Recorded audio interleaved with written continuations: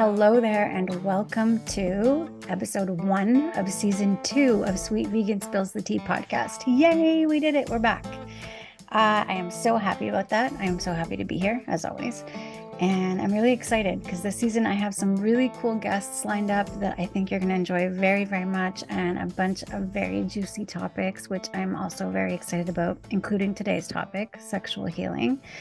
Yeah, so hello to all my lovely listeners, those of you who are loyal and have been here since season 1. Thank you so much for still being here and being back here. And to the new listeners, welcome. So happy that you're here with us.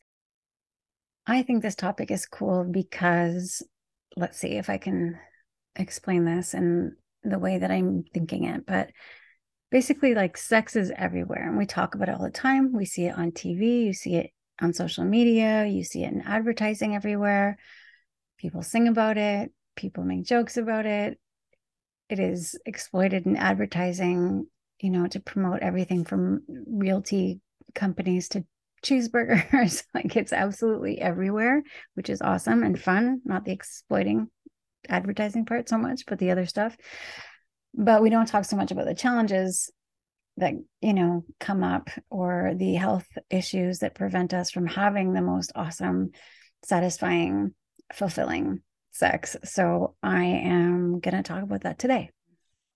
In order to have the best possible sex, we need to be in the best possible health.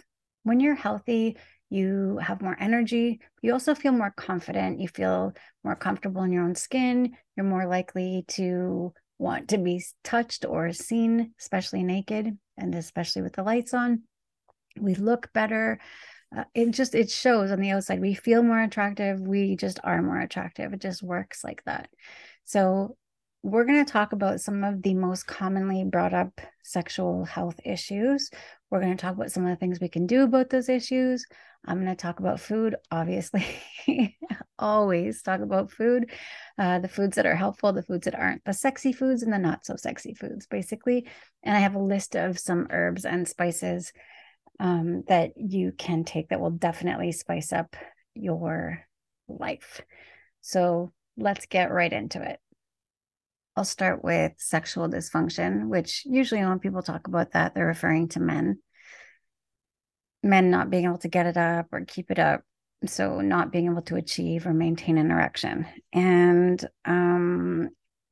the thing that's sad about that, aside from the fact that, everyone should have good, fun, fulfilling, healthy sex, if that's what they want, is that a lot of men don't actually get help for that. They don't seek medical attention for that because a lot of younger men just assume that it's because they're really stressed out, or they're under a lot of pressure, or they didn't get enough sleep last night, or they drank too much last night, or maybe they have performance anxiety. And while all of those things can contribute to erectile dysfunction, that's not always the case. And sometimes there's an underlying health issue going on. And so it's really important that that be addressed if it persists. If it's not just when you're stressed out, and it's not just when you're tired or you drank too much last night, it's definitely something you should look into. Men who are middle-aged and older also often assume that maybe it's just a normal part of aging and they just have to live with it. Or they take a little blue pill, which can be helpful in the moment because it certainly can help a lot of men achieve an erection that they weren't able to without the pill, or maintain an erection once they have one. But it's not treating the root cause of the problem, which can actually be dangerous because erectile dysfunction is actually commonly a symptom of cardiovascular health issues. So basically, if you don't have good, strong, healthy blood flow, then you aren't having good, strong, healthy erections, because an erection is literally your blood rushing to the tissue of the penis. And same with women. Women need strong, healthy blood flow to the pelvic area in order to be adequately lubricated and in order to feel that engorgement in the genitals that makes you feel aroused. So if you don't have that, it could be that you have to take better care of your heart. don't just take better care of it, make sure that it's okay. But also, there's plenty of things you can do, which we will talk about. And actually, I've already done an episode in season 1 on heart health. So you can go back and listen to that also. Because if there's plenty of things you can do to manage your heart health, but also even to reverse damage that's been done already. And if just saving your life is not inspiring enough, like maybe just the fact that you can have better sex and like firmer and more sustaining erections, and also potentially have not painful intercourse because you're adequately lubricated, like that could inspire you to take better care of your heart. So basically, just, what's good for your heart is good for your genitals. Fertility or infertility, it's not that uncommon. 1 in 6 women experience fertility issues, and the cause in a opposite sex couple where they're trying to conceive naturally is pretty much split down the middle between whether the fertility issue is on the side of the male or on the side of the female. And it can be especially difficult because there's just so much at play. Maybe you have always imagined that you're going to be a parent and you can't imagine your life any other way, and it feels like you're being completely derailed, and you have no control of the situation. Maybe your parents or extended family or your partner have very high expectation, and you feel like you're disappointing everybody around you, not just yourself. And that can be extremely difficult. A lot of women have a very hard time separating their identity as a woman, or even their worth as a woman, from their ability to conceive. And it can be extremely distressing. In a couple that is trying to conceive naturally, this can also put a tremendous amount of stress on their relationship and also on their sex life. And it can become this sort of ugly, vicious circle, because in order to conceive, you need to have sex. But, in order to have sex, you need to maybe not feel like this is a chore and a job that has to get done. And I know we see like on TV, there's like sometimes cute movies where they're like, it's time to go. And they're being super adorable about it because they have their schedule and it's still hot and steamy and exciting. But the reality can be really different for couples. One partner might just end up feeling very used. The other partner might be very frustrated because they don't feel aroused. It's just a job. It's just an expectation. It's just a pressure that's being put on them. And I mean, we just talked about sexual dysfunction. Sometimes it can, be to the point where it's just physically impossible to even have sex because there's that much pressure being put on you, especially when there's so much at stake. My first piece of advice in that situation, even if it feels very counterproductive, is just to ditch the trackers and the apps and the thermometers and the schedules and everything, and just try and bring the fun back into your sex life. I promise you, the more you stress out about it, the less likely you are to get pregnant anyway. So you might as well take a step back, breathe, and make some space for, a fun opportunity for connection and intimacy with your partner. Being at a healthy body weight is really, really important. Someone who's very underweight or very overweight is going to have a harder time conceiving. Over exercising also can impede fertility. So if you're training for a marathon, maybe you're not going to have as much of an easy time conceiving, and maybe it's time to sit down and kind of reevaluate what your priorities are right now. This one I just learned recently and I didn't know about, but gum inflammation, there's a link, there's a connection with infertility. So definitely floss every day and make sure you're up to date on your dental cleanings and checkups and things like that. And that can be really helpful. Eating primarily whole foods, so cutting out as much of the processed foods in your diet as possible. This is super important for everybody. Everyone should be doing this. But just as an example, in one particular study, 39% of women who did not regularly eat fast food or who avoided it completely were more likely to conceive within a month of trying, whereas women who included fast foods regularly in their diets were twice as likely to not have conceived even at 12 months. Basically everything that you would do if you were pregnant to take care of yourself, it's a smart thing to do before you get pregnant. You should be in, your most prime state of health before you're even starting to conceive. You don't need to wait until you find out you're pregnant to quit smoking and stop eating Big Macs. Shift the focus completely from getting pregnant, so that will take off some of the pressure if possible, and just put the focus on, optimal health. And that will be very helpful. On the side of herbs, do be careful. I'll talk about this later, or I'll not in great depth, but I will probably mention this at least once or twice again during this episode. But do be mindful if there is a chance that you're pregnant. There are some medications and also some herbs that you want to avoid. But spearmint tea can be helpful. Apparently, it can help induce ovulation, and white peony is used to regulate ovulation and support fertility in Western and Chinese medicine as well. So you might find that would be helpful. Having a really satisfying sex life can also be challenged by hormonal disruption caused by things like PCOS, which is polycystic ovary syndrome, endometriosis, fibroids, for example. There are others. And these things can literally, the hormonal fluctuations can literally shift our moods and our perspective, our state of mind, but also just dealing with all of the symptoms from those things can also just take sex off the table or make it extremely challenging, emotionally, physically, etc. So between 1 in 8 and 1 in 10 women have PCOS or endometriosis, and both of which can be extremely, extremely painful. They can cause acne, missed periods, heavier periods, more painful periods, fertility issues, lower libido, as I mentioned.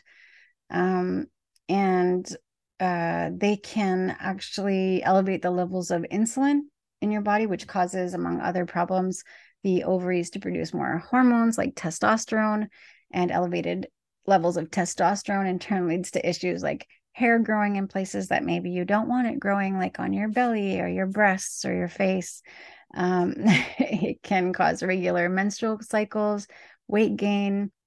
And the thing is that over 50 cases of PCOS go undiagnosed and untreated, or diagnosed and untreated, or diagnosed and treated with a birth control pill and no other information or guidance whatsoever. So that can be extremely frustrating for a lot of women. If this isn't the first episode you've listened to, if you're a longtime listener, or you've listened to a few, probably even just 1 or 2 other episodes of this podcast, you have definitely heard me preach about gut health. This episode is no exception. And that's because it's important, and it's connected to practically every function in your body. Optimal gut health is a game changer for anyone, but particularly for people who have PCOS. They are no exception. In fact, the gut microbiota itself significantly influences your hormone levels. There are lots of hormones that are synthesized and even produced in the gut. So since PCOS is all about your hormone levels, for example, insulin is a hormone that controls the sugar levels in your body. And high levels of insulin are not only a side effect of PCOS, but they likely play a role in causing and maintaining PCOS. So making it another vicious cycle. And the cycle also puts PCOS sufferers at a higher risk for type 2 diabetes. So if you have PCOS, optimal gut health, stress management, and blood sugar regulation are basically your dream team. They're all interconnected. Some research suggests that a gluten-free diet can relieve up to 75% of symptoms of endometriosis. So if you're trying that, just be mindful of the other ingredients that can be in gluten-free foods. Often the gluten-free version of things has elevated amounts of sodium and also of sugar. So do make sure that you're checking your labels if you are eating gluten-free replacement type foods. Adaptogens like holy basil, reishi mushroom, ashwagandha, I would say are a must-have for people with PCOS because they lower cortisol levels and improve blood sugar metabolism. White peony is generally used for infertility associated with PCOS, but has also been shown to positively influence low progesterone and modulate estrogen and prolactin. So white peony you might find helpful. And curcumin regulates the immune system and reduces inflammation and helps to reduce endometrial tissue. So I would definitely give that a try too. Perimenopause and menopause. I find this topic extremely fascinating. I'm learning a lot about it right now, not just because I'm 52 years old and embarking on this lovely journey myself and have many friends and peers who are in that age range as well, but also just because I find women's health very interesting. And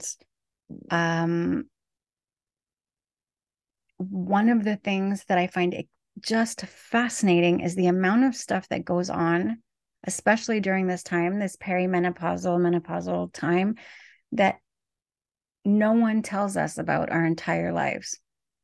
So perimenopause starts at the very beginning of the transition into menopause, which can go on for years for some women. And it continues until 1 year past the date of your last period. So technically you're in menopause when a full year has passed since your last period. During perimenopause, this window, you may miss periods. You may have 2 periods in 1 month. You may not have one for a few months, but technically you're not in menopause until you have gone a full year without a single period. So during that time, well, first of all, people just tend to call that whole time menopause, which it's not. But during that time, there can be a host of effects or symptoms that happen. And some of them are so bizarre, but the ones that we hear about the most, I would say, are hot flashes and hot flushes, maybe irritability, less libido. Like those are probably the most common things. There's a few other things we hear about a bit more. Maybe you've heard of like thinning hair or drier skin or things like that. Symptoms I knew nothing about before were extreme joint pain, extreme PMS symptoms. So feeling like you're practically pregnant every time you're going to get your period, even though you don't know when that's going to be sometimes. Like breast pain to the point where, well, nipple sensitivity, especially to the point where even in the shower, you feel like you need to protect yourself from the water because it's just too much.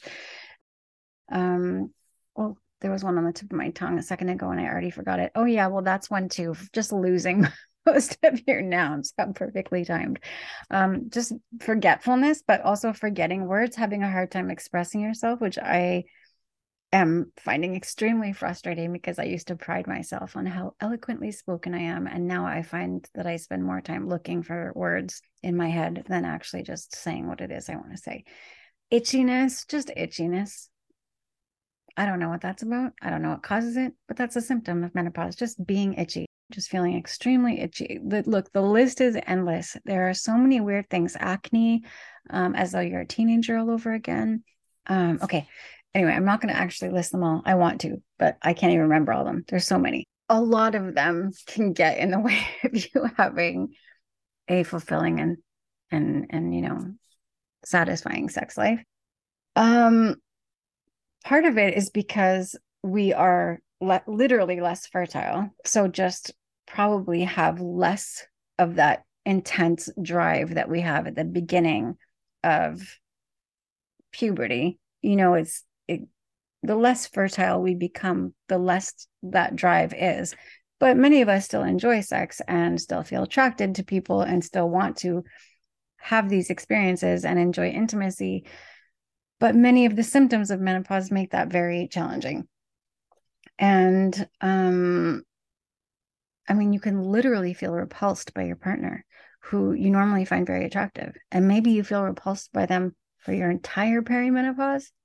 Or maybe it's like a fun roller coaster ride where you're extremely attracted to them one day and the next day the thought of them makes you dry heave. Maybe. But also if you take the feelings of hypersensitivity that a lot of women feel, so just being touched is too much, the feelings of irritability, the feelings of anxiousness, and you combine that with the fact that sex can literally be painful because even with adequate lubrication as we get older, first of all, one symptom is not being as adequately lubricated.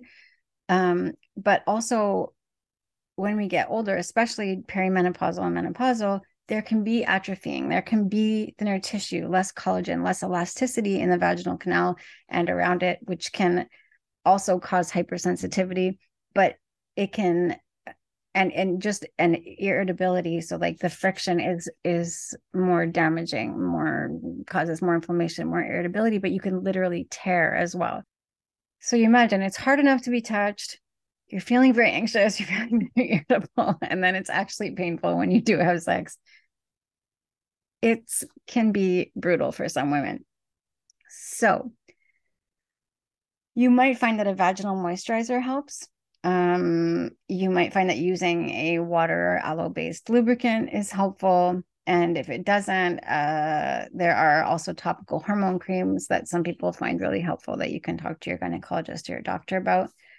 Highly recommend lymph massage for circulation, especially if you're feeling that numbness, not tingling, or if you're feeling like there's not that adequate flow that's like making you feel aroused. Not the blood flow specifically, but just that circulation, that warm, cozy feeling. Again, adaptogens help with stress. What was I gonna say? Oh yeah, like maca, it improves your sex drive and your mood. Ashwagandha also for sleep and stress and anxiety. Motherwort combined with lemon balm promotes sleep and calms anxiety and reduces hot flashes. Some women have excellent results with black cohosh if you can get over the smell. I don't know if it's just the one bottle that I bought, but it smelled like mothballs and also gave me terrible headaches. So I could not take it. It was not helping me at all. Soy can be great. I know a lot of women are scared to eat soy because somebody told them or they read somewhere or Instagram insisted that soy is terrible for you and will give you breast cancer. That is not true. You may have heard that soy has estrogen in it. It is phytoestrogens in soy. It's actually cancer fighting. And there's been tons of studies and research done showing that women in places like Japan, where they eat soy pretty much every single day, report almost no menopause or premenopause symptoms. And in fact, people who eat soy regularly have massively reduced percentage of symptoms. So don't be scared of it. If you like it, eat it. Tofu, edamame. There's lots. I'll put a list in the show notes for you of ways to get soy into your diet. Highly, highly, highly recommend. Okay. So those were some of the very common sexual health issues that come up for men and women. And here are some general rules or tips or ways that we can deal with this that will help all of these situations. First of all, and I've mentioned some of them very briefly already, but I'm going to go into them a little bit. Achieving and maintaining a healthy weight is super important, super, super, super important. And I said the word healthy, so I hope you heard me. And I'm not just talking about a healthy weight, I'm talking about achieving it in a healthy way.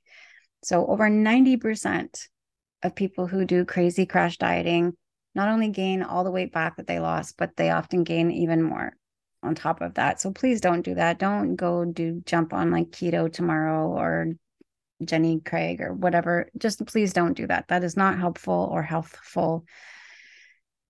Just focus, just like what I said earlier about pregnancy. Instead of focusing on getting pregnant, focus on optimizing your health. Instead of focusing on the amount of pounds that you need to lose, focus on optimizing your health. Okay? That does not mean starving yourself or going on a smoothie diet or juicing fast or whatever. Okay, that was my impassioned speech about healthy weight. But not only can it cause being at an unhealthy weight can cause a host of health issues, including, as I said, cardiovascular issues, but it can also affect our confidence, and it can make us feel uncomfortable in our own bodies. It can make us feel very self-conscious about being seen or touched, especially when we're naked. So I'm going to leave that there. I'll leave that there. Next, glucose levels. Very, very important to everyone. But I would say even extra important for people with PCOS. So for you, no intermittent fasting, unless you are so pro at fasting and you know exactly how to do it without freaking out your blood sugar levels. No intermittent fasting for you. If you have PCOS, no intermittent fasting there. Please avoid high glycemic foods like not refined, processed grains and flours and refined sugars. You need adequate sleep because metabolizing glucose is difficult when your sleep is dysregulated. And I just have like 10 notes here saying PCOS, PCOS, PCOS. So I really cannot stress enough, obviously, even to my own self, how important it is for you if you have PCOS, everyone, but especially those of you with PCOS, to manage your glucose levels. And I'll give you a little tip actually for that. If you haven't eaten in a couple hours and you're going to have a snack and you're going to have a piece of toast or some other food that has a high glycemic index, try and balance that out, or even fruit, try and balance that out with some protein or something that will help regulate your blood sugar so that it's not just spiking and diving. We really, really don't want that for you. Exercise. Being fit does not mean that we all weigh 99 pounds. It doesn't mean that we all are so muscly that our neck has become one with our collarbone. It does mean that we're taking good care of ourselves, that we feel good, that we're able to move, and that we're enjoying life. We have energy. We can get up the stairs without panting, that we're listening to our bodies and we're making good choices.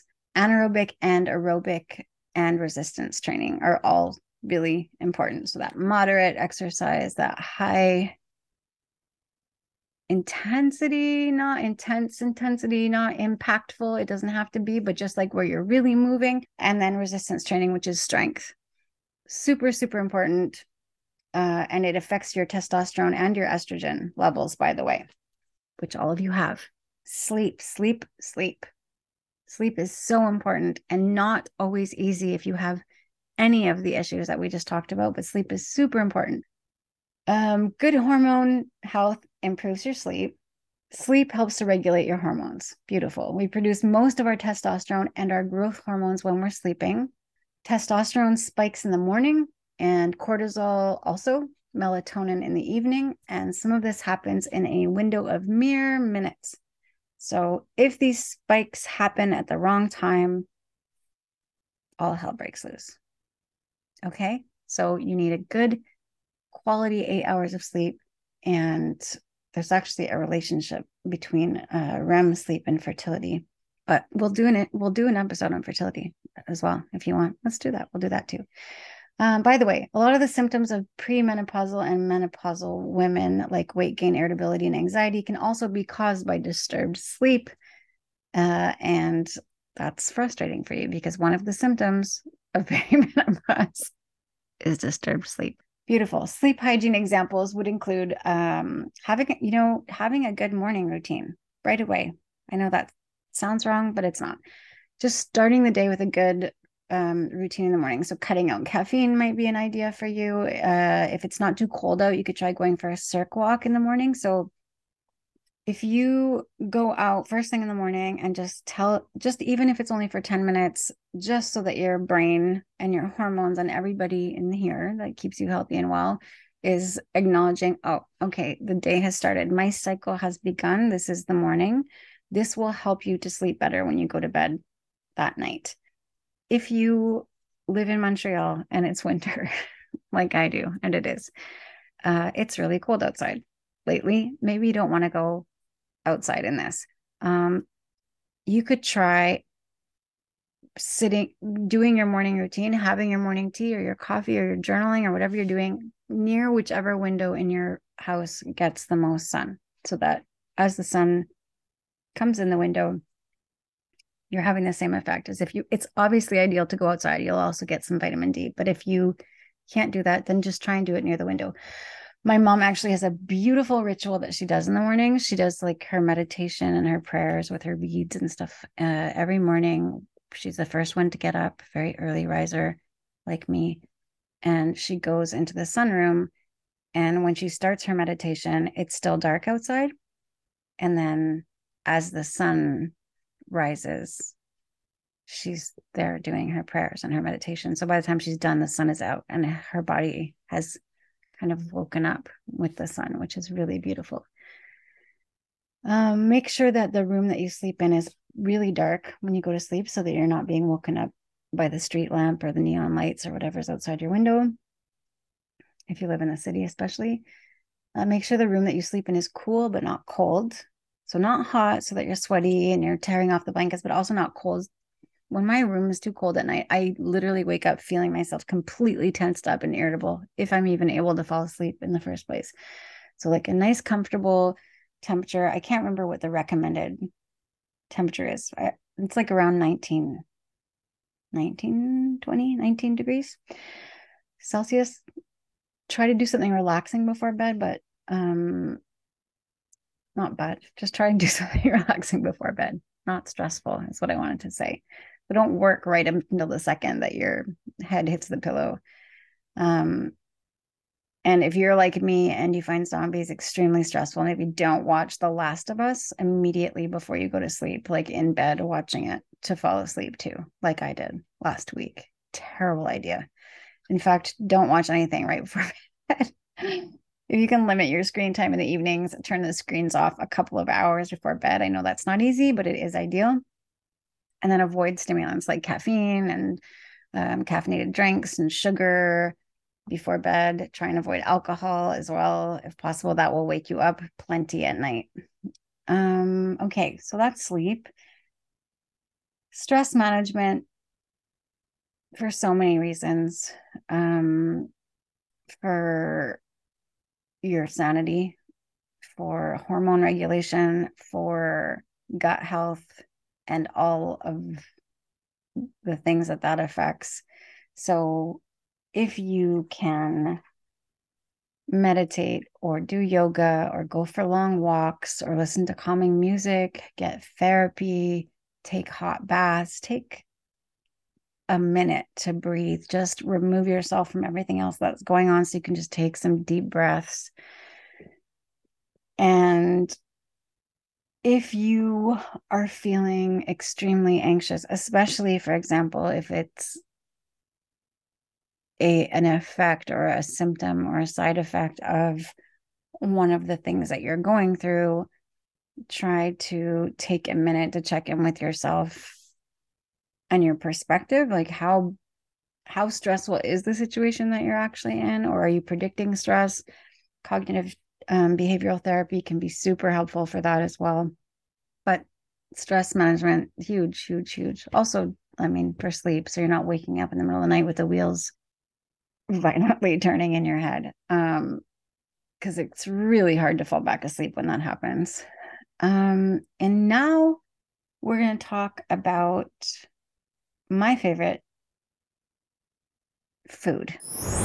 If you're enjoying this podcast and would like more information on my holistic health and nutrition services, or to book your free 15-minute holistic health and wellness call, you can reach me by emailing me at sweetvegancoaching@gmail.com or by using the contact form at www.sweetvegan.net. So nutrition. So food, any foods and herbs that nourish and stimulate our circulatory and nervous system can do beautiful things for our sex life. And if you are experiencing sexual dysfunction caused by poor cardiovascular health, if you're experiencing mood regulation issues, if you're suffering with fertility issues, et cetera, there are nutrition changes that everyone that I mentioned earlier can make that will help, if not reverse the problem altogether. So I will start with the food. We're going to talk about sexy food too. Don't worry. We're going to get there. But first, just from a health perspective, whole plant foods are correlated with healthy microbiome, gut health, which we talked about, and increase fiber intake, improving and binding the excretion of sex hormones. Getting 8 to 10 servings of fruit and veggie per day. It's easier than you think. It sounds like a lot. 8 to 10 servings of vegetables and fruits a day. That sounds huge. I will put a link in the show notes so you can see exactly how many servings of which recommended food groups a day on average people should be getting.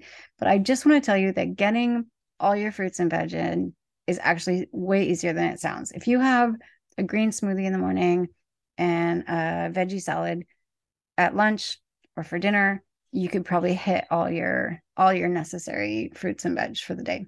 The doorbell just rang, so the dogs might start barking, and I apologize. Foods that are high in antioxidants, such as berries, pistachios, dark chocolate, etc. There's many of them. They actually boost blood circulation in the penile area, helping you feel stronger arousal and erection. In fact, and I'm not saying do this. I don't think you should do this. It's just to give you an example to what point these antioxidant foods can be helpful. There was a study done that showed that men eating 3 to 4 handfuls of pistachios a day. This is why I was saying I'm not suggesting this. I don't think you should eat 4 handfuls of pistachios a day, but just hear me out. Men eating 3 to 4 handfuls of pistachios a day experience significantly more blood flow to the penis and significantly firmer erections. Eating pistachios also helps to base your cholesterol levels. So do eat some, just not like 4 handfuls. Eat some pistachios and some other antioxidant foods. Chocolate is especially beneficial because it has, I cannot say this word. I'm going to try. Methylxanthines.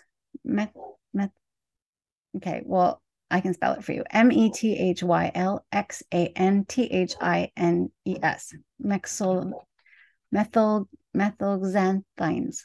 Anyway, whatever. They activate your libido. Have them, eat them. Chocolate. It's also rich in flavonoids, which support sexual function. So, I mean, I should have just said that because it's way easier to pronounce. Omega-3 and omega-6 fatty acids help metabolize your hormones.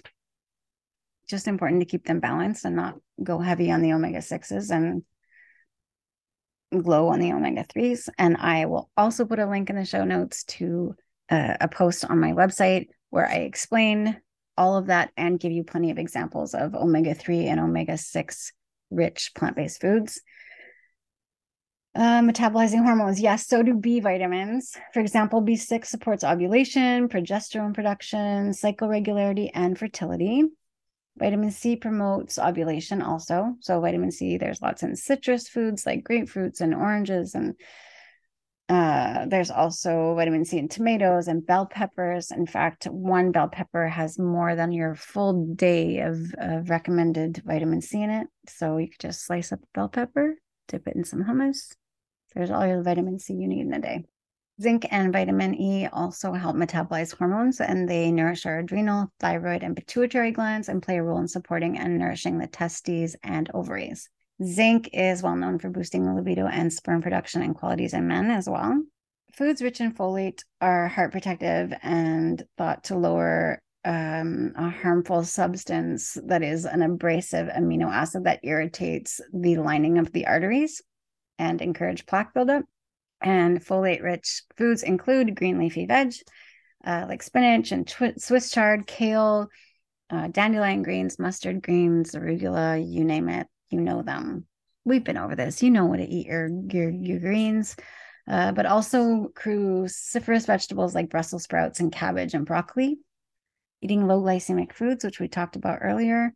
So eating foods like whole grains instead of refined white bread, eating brown rice and wild rice and quinoa instead of eating white basmati rice, for example. Eating fermented foods like sauerkraut, kimchi, kefir, they help rebalance your gut bacteria and increase diversity. And an apple a day may not actually always keep the doctor away, but it can sweeten up your sex life because it's associated with improved vaginal lubrication and general sexual function. Why? Apples are high in polyphenols and other antioxidants and phytoestrogens, which support an anti-inflammatory environment. I'm sure there's other fruits that act similarly. There's probably tons of them. I just didn't go looking for a list for you, but you can Google it. Watermelon is a rich source of citrulline, which the body converts to arginine, depending on how you like to pronounce it, and that supports vascular health. And as you know, vascular health, good vascular health, promotes good blood flow, which promotes all the good things. The cool thing, too, about eating these beautiful whole plant-based foods in order to have a better sex life is that you will automatically improve your overall health and you'll just feel better in general. So, oh yeah, not getting certain nutrients. So having a deficiency in certain vitamins and minerals are actually risk factors for sexual dysfunction as well, which I forgot to mention earlier. So, for example, vitamin D and iron. So if you're deficient in vitamin D or iron, a symptom can also be sexual dysfunction. And I recommend to all of my nutrition clients to take vitamin D unless you live in a very sunny climate and you're outside for at least 20, 30 minutes a day getting vitamin D. I recommend a supplement. Some foods that are specifically fertility related, if you're a woman, for example, are foods that are high in folic acid and vitamin C, oranges, kiwis, tomatoes, broccoli.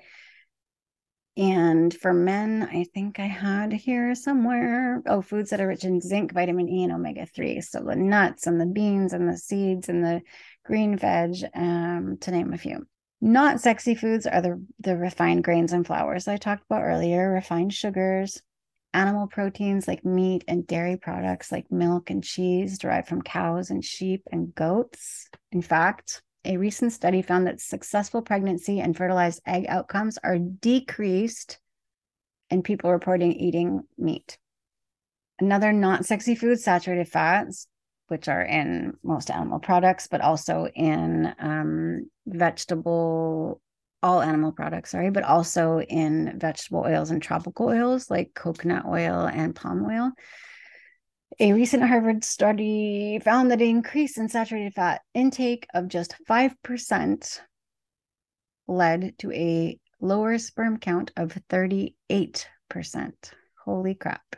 So again, animal products like meat and dairy, vegetable oils, tropical oils, you don't want those things.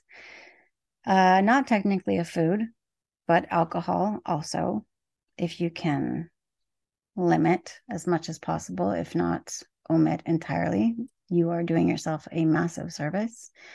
And not at all a food or a beverage, but worth noting is that nicotine promotes the formation of artery clogging plaque in your penis's blood vessels and constrict them, which is why men who tend to smoke a lot are more likely to have trouble achieving and maintaining erections. So now we're going to talk about sexy foods, or aphrodisiacs, as some people like to call them, which are thought to work in several ways. So there's like the psychological aspect.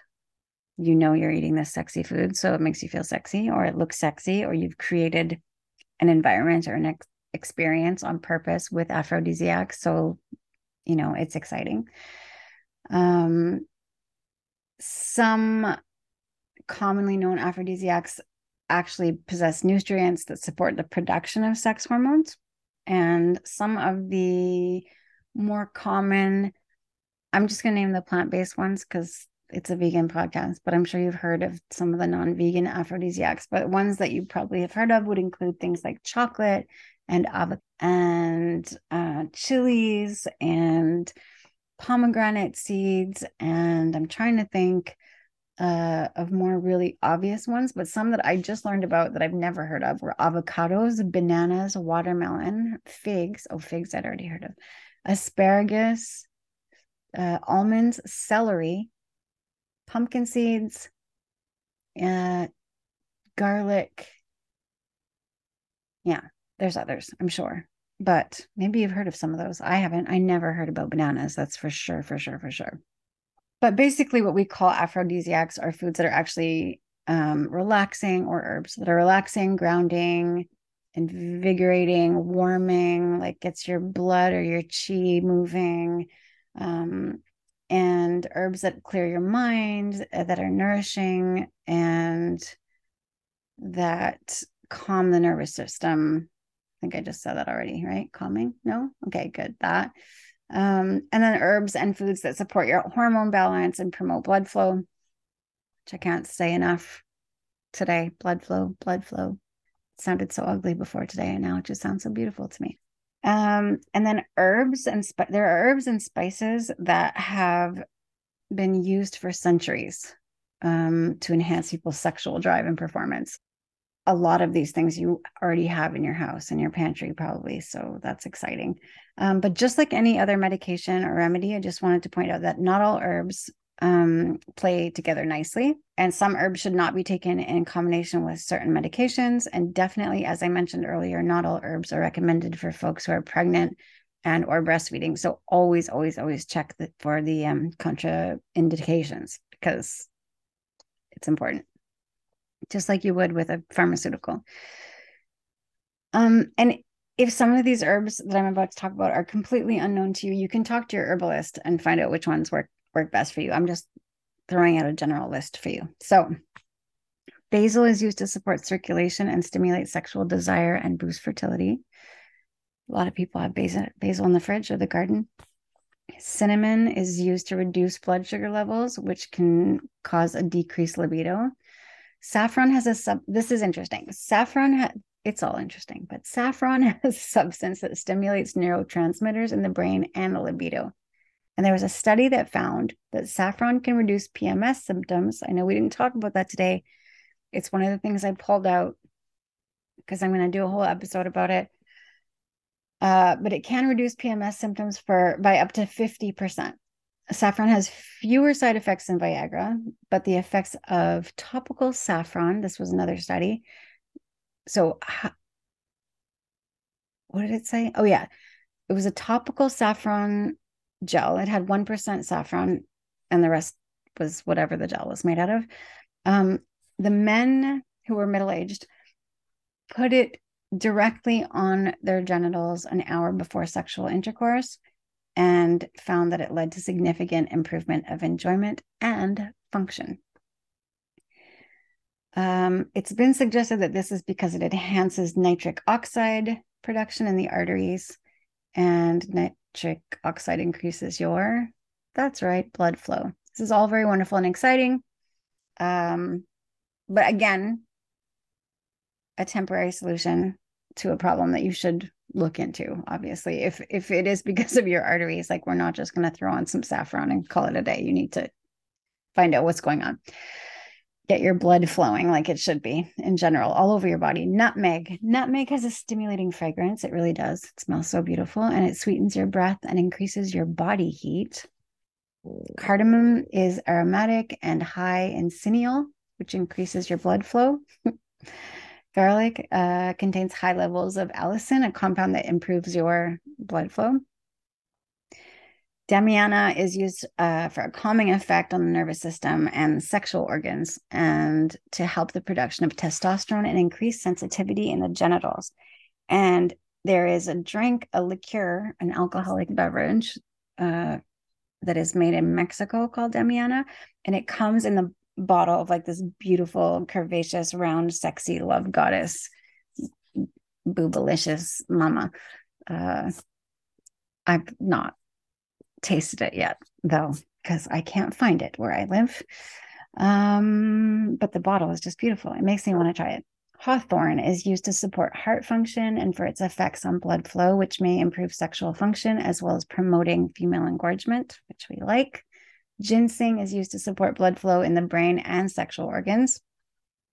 Horny goat, despite its disgusting name, is used to promote neural activity, sexual desire, and to increase sensitivity in the sexual organs, and to increase the production of sperm.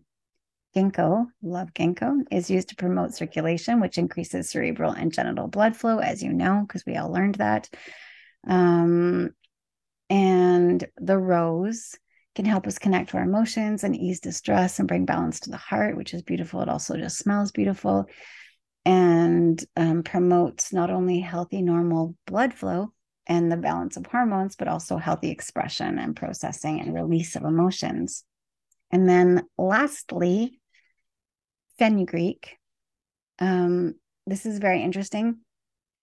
Fenugreek significantly boosts blood testosterone and improves the sexual function in men, such as doubling more research, more studies, doubling the frequency of morning erections, and in women, significantly increasing sexual desire and function, significant reduction of menopausal symptoms like hot flashes, improvement in painful periods. And while it is not recommended for pregnant women,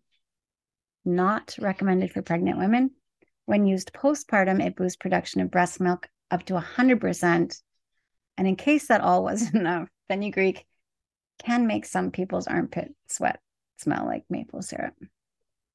It also has cancer-fighting properties, as many of the foods and herbs that I mentioned do, but we'll talk about that some other day. That wraps up episode 1 of season 2 of the Sweet Vegan Spills the Tea podcast. I cannot thank you enough for being here. As I told you on the top of this episode, I'm just so excited to be doing season 2. And I'm so excited for everything that is to come. If you have any questions, if you have any comments or even requests, please don't hesitate to reach out to me. You can go to sweetvegan.net and hit the contact button. You can reach out to me on Facebook. I'm on Instagram @_sweetvegan_. I would love to hear from you. And in the meantime, have the best, most satisfying, fulfilling, and beautiful sex ever, and take really good care of yourselves. Bye. If you enjoyed this episode, please subscribe to the podcast and leave us a 5-star review on iTunes. You can follow us on Instagram @_sweetvegan_ or on the Sweet Vegan Coaching Facebook page. Feel free also to check out sweetvegan.net, where you'll find a ton of free recipes, articles, meal plans, and the Sweet Vegan Spills the Tea digital magazine. Have a great day and take good care of yourselves.